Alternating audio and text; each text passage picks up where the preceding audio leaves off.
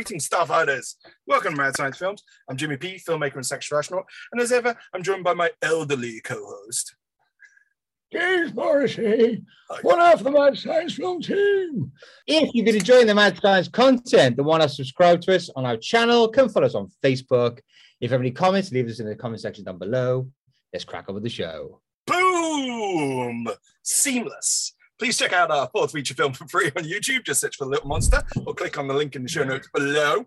This week, we're campaigning for a forgotten masterpiece of genre cinema to be given the exquisite, beautiful Blu-ray treatment. And again, guys, so happy to report we've got a viewer recommendation from filmmaker Jason Keith Platt. Jason! If you guys remember, Jason actually gave us a recommendation a good few months ago, or was it the end of last year? Anyway, back in the way back when. And Jason gave us The Curse 2, aka The Bite, aka Snaky Handy Bitey Man. So he's back. This time he's giving us Condor Man from 1981, directed by Charles Jarrett. Cartoonist Woody becomes the superhero he draws. Using his gadgets, he helps a Soviet spy defect to the West. Yeah. That's kind of it, I guess. Mm-hmm. You know, perhaps we should prepare these ourselves. Yeah. Sometimes they're good, sometimes they're really bad, aren't they? Anyway, Jim, is this a first-time watch for you?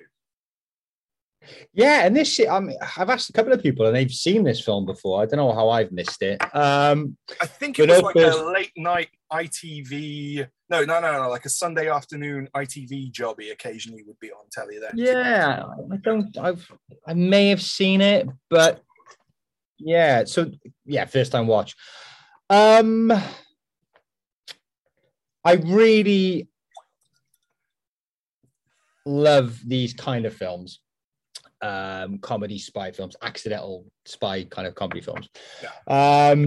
This film clearly had budget. This had Wonga, and this had a lot of Wonga, and it had a really good cast. I loved James Hampton, aka Teen Wolf's dad.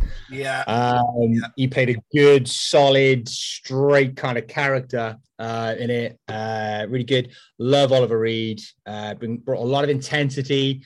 Perhaps a bit too much for a comedy, but nevertheless, credible actor. They had some good production in there, some really good stunts. Again, this is a spy film, and they definitely lended from the Bond series with this one as well. I think they shared a lot of the stunt crew as well from that Roger Moore era Bond. I didn't like it. It just wasn't fucking funny. I don't know whether it's because I'm watching it now and I didn't watch it growing up as a kid, and therefore nostalgia does not help me through it. Perhaps that's the case, but I just don't like Michael Crawford in this at all. He's not funny. The American accent is just ridiculous. I like, if you get like Gene Wilder in this, right? Take Michael Crawford, put Gene Wilder in, I think you've got a much better film. So it just, for me, it had everything going for it. Everything was in his favor. And I just think that, Michael Crawford for me just didn't bring the funny for this. So it was just quite laboring to watch it, to be honest, because it just didn't work. Fair point, mate. That's a fair point. Yeah. And you know what? As a kid, that's where I didn't get on with the film. I definitely seen it as a kid. You've seen this before then, yeah? Only once as a kid. And I remember thinking, superheroes spy movie made for me. And again, you got to think this is the period where probably when I saw it, maybe the first Batman was out. Obviously, I'd seen the first handful of Superman films, but by the time I got around to seeing it, which again would have been on telly, I was really disappointed. And my main problem with it is exactly yours as well, Michael Crawford. Now, which is weird because as a kid, I used to piss myself laughing at Some Mothers Do Have It. The Frank Spencer thing, like and I think it was as a kid, this weedy guy getting into these remarkably dangerous situations. There's those things where he's getting like pulled along by a car and he's on roller skates or whatever. Had me in stitches as a kid.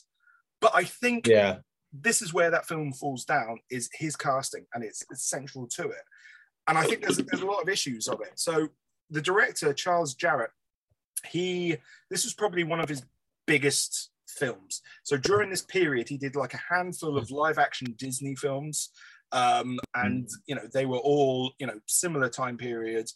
And then after this, he was mostly TV and TV movies, to be honest. So I think he peaked with this. It's actually based on a book, which I listened to an audiobook of called Game of X by Robert Sheckley. Now, Robert Sheckley was a sci-fi author, and this book was really a spoof of those kind of like James Bond or the American Matt Helm series.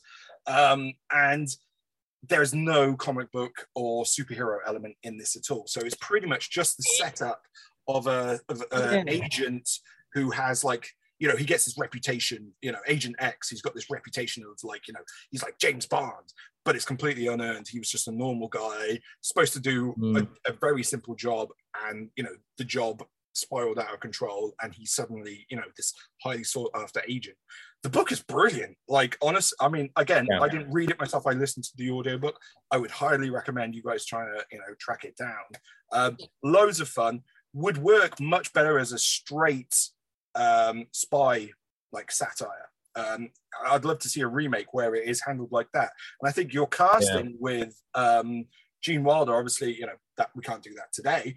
But yeah, inspired casting, mate. Somebody like that, maybe like a Ryan Reynolds nowadays, kind of doing that. Nowadays, yeah, would be great. I also thought like it needed to decide: was it going to be a spy film or is it going to be a superhero? Fuck it! It was just it was trying to do the two things. It just didn't work at all. And I think it was the period. So 1981 obviously came about 3 years after Superman the Motion Picture, and I think that is what Disney tried to do. I think Disney had the rights to this book.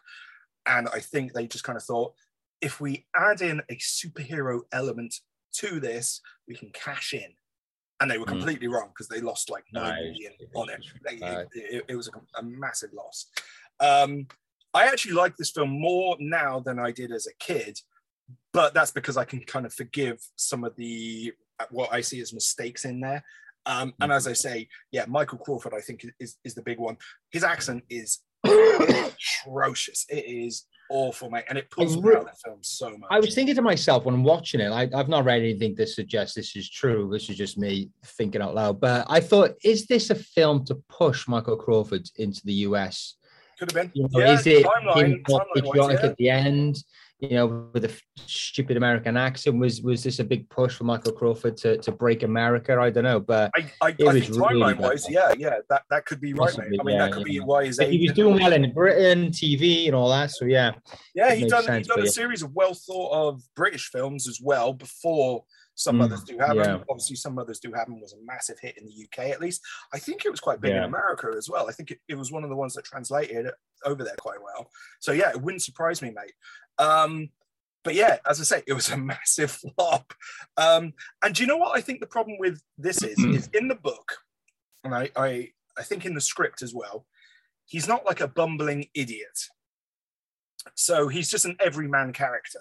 So although, he's not the super spy that he's made out to be, he's not an idiot. And I think if you're casting the guy from Some Mothers Do Have Them, the audience is going to bring the baggage that, you know, he's a bumbling idiot. And the problem is the script doesn't say that. I don't think the direction says that. And I don't even think Michael Crawford is doing that, but it doesn't work. You know, there's that scene in Istanbul where, you know, accidentally he beats up a room full of, spies or whatever. And it's weird because they don't really kind of push it as in like whoops, that's an accident or whatever. It just kind of happens. Like there's a bit where he suitcases a weapon by accident, and you're like, that didn't land either way. So I think they couldn't quite decide what to do with Michael Crawford. I'm also going to take the opposite thing, man. I found Oliver Reed really kind of boring in this, dude. He didn't he was a pretty dull villain, you know, like, again, if it's a satire of like a Bond film, you kind of need your Blofelds or, you know, your Christopher Lees. Yeah, where's his? Yeah, because I thought to myself, he didn't really do much, did he? Because obviously he's restricted by the script. He couldn't do too much because if he did, he would have probably killed Michael Crawford, which would have been a bad thing to do. yeah, just snapped him in half. So yeah, he's kind of bound by the script there. But he probably would have been a really good Bond villain, Oliver Reed, wouldn't he? It surprises me. I think he must have pissed off the wrong people not to become a Bond villain. But it seems to me that they cast these really good actors to surround Michael Crawford. It just still didn't work. You know, so yeah, it's not for me. I wouldn't watch this again. Yeah, I did love the fact that at the end when Oliver Reed was wearing the helmet in the the boat race at the end. He honestly made it look like a deleted scene from Spaceballs to me. I was just like, when it like exploded and he was like, I was just like, we've got into Spaceball territory now. I forget the name of the actor, mate. You mentioned it earlier, but the guy who played his mate Harry, Teen Wolf's uncle. What was James Hampton? James Hampton. MVP in this film, man. He was brilliant. He was just, he's got like one of those really expressive faces that is just hilarious. He kind of brought the comedy more than Michael Crawford did. Absolutely. I think the scenes where you had the two of them together just was like chalk and cheese, and everything that Harry, the character Harry, was doing. Like, honestly, mate, one of the scenes that had me in stitches, Michael Crawford wasn't even in, and it's the bit where like the CIA boss, Harry's trying to explain to the CIA boss that comic book characters are fictional. It was hilarious, man. He's like, I don't know how to explain this to you. And I thought, by this stage in life, you would know the difference between comic book characters. So, absolutely amazing. It's a weird one. And also, let's go back to the love interest, Barbara Carrera. Hats off to her. Somehow she managed to convince me that, she was a legitimate love interest for Michael Crawford, Well, she is a Bond girl, isn't she? She's an unofficial Bond girl. An unofficial Bond girl, from Never Say Never Again. So she's kind absolutely stunning. Those scenes in Istanbul, I was just like, oh, okay, but she just wasted all that resource on Michael fucking Crawford. You know what I mean? I'm getting angry about it. But I also love the fact that she wasn't just a damsel in distress the whole time. Because she was a KGB agent, she held her own. There's that scene in the church where all the spies are in the church, and she's kind of like, he can't get married. He's married to me, which causes havoc. And I was just like, brilliant. You know what? That's the kind of scene that normally, she wouldn't be the main, part of it. It would be the hero who would think of this great escape. Yeah, he would find a way, wouldn't he? Yeah. So hats off. Absolutely, thought she was brilliant. So it was, for me, the lead and the lead villain weren't quite up to scratch. I did like the henchman with the silver eyeball. I thought that was a nice little design, but again, didn't have a huge amount to do. I wanted more from him. I just think it's just the script wasn't there. And those moments where you would have your big lead comedic guy, you might have had a bit of a spark between the two. Perhaps a better actor could have brought something out with the scenes with Oliver Reed. There weren't a lot of scenes with them together either, was there? And again, that's Found Wanting, wasn't it? Wanting. There were bits, and again, like you were saying about the stunts and the James Bond-esque, felt very Roger Moore era. Like stunt work, the car chase where it was like the gypsy van that turned into the Condor mobile or whatever, versus like all those black Porsches. Fantastic, man. And again, visually that was amazing because you had this yellow, souped up car versus these black Porsches going through and everything. So I thought that was fantastic. I love the rocket, the like zip liner rocket pack thing, but it kind of ignites with fire. You'd expect in this rapid speed, and it just goes the same speed as any other fucking zip line. So I also love the fact that supposed to be comedic, or whether that was just not really well thought out. I don't know. Yeah, so this was a Disney film back in, what did we say, 80, 81?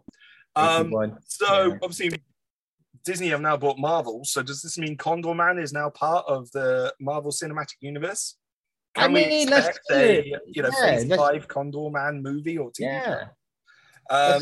There was a little cameo by a Condor Man toy in a Toy Story short film called Small Fry, which I've seen, and I remember seeing, Condor Man. That's nice. So, they haven't completely forgotten about it. But Condor Man is not on Disney Plus, which is, a bit of an odd one. There are some like proper gaps in the Disney Plus catalog, which is a bit of a shame. And so also, although there's a bog standard DVD out there, it's not been put out on a beautiful Blu-ray. So with that in mind, Jim, who do you think would be best placed to put this bad boy out? It's a tricky one, this one. It is. This was yeah. I did come across Kino Lorber. Oh yeah, Kino Lorber. Yeah. They do a few action comedies. Remo Williams, Spaceballs, and Bird on a Wire, which is a bit of a stretch. No, definitely, man. That's better than mine. So yeah.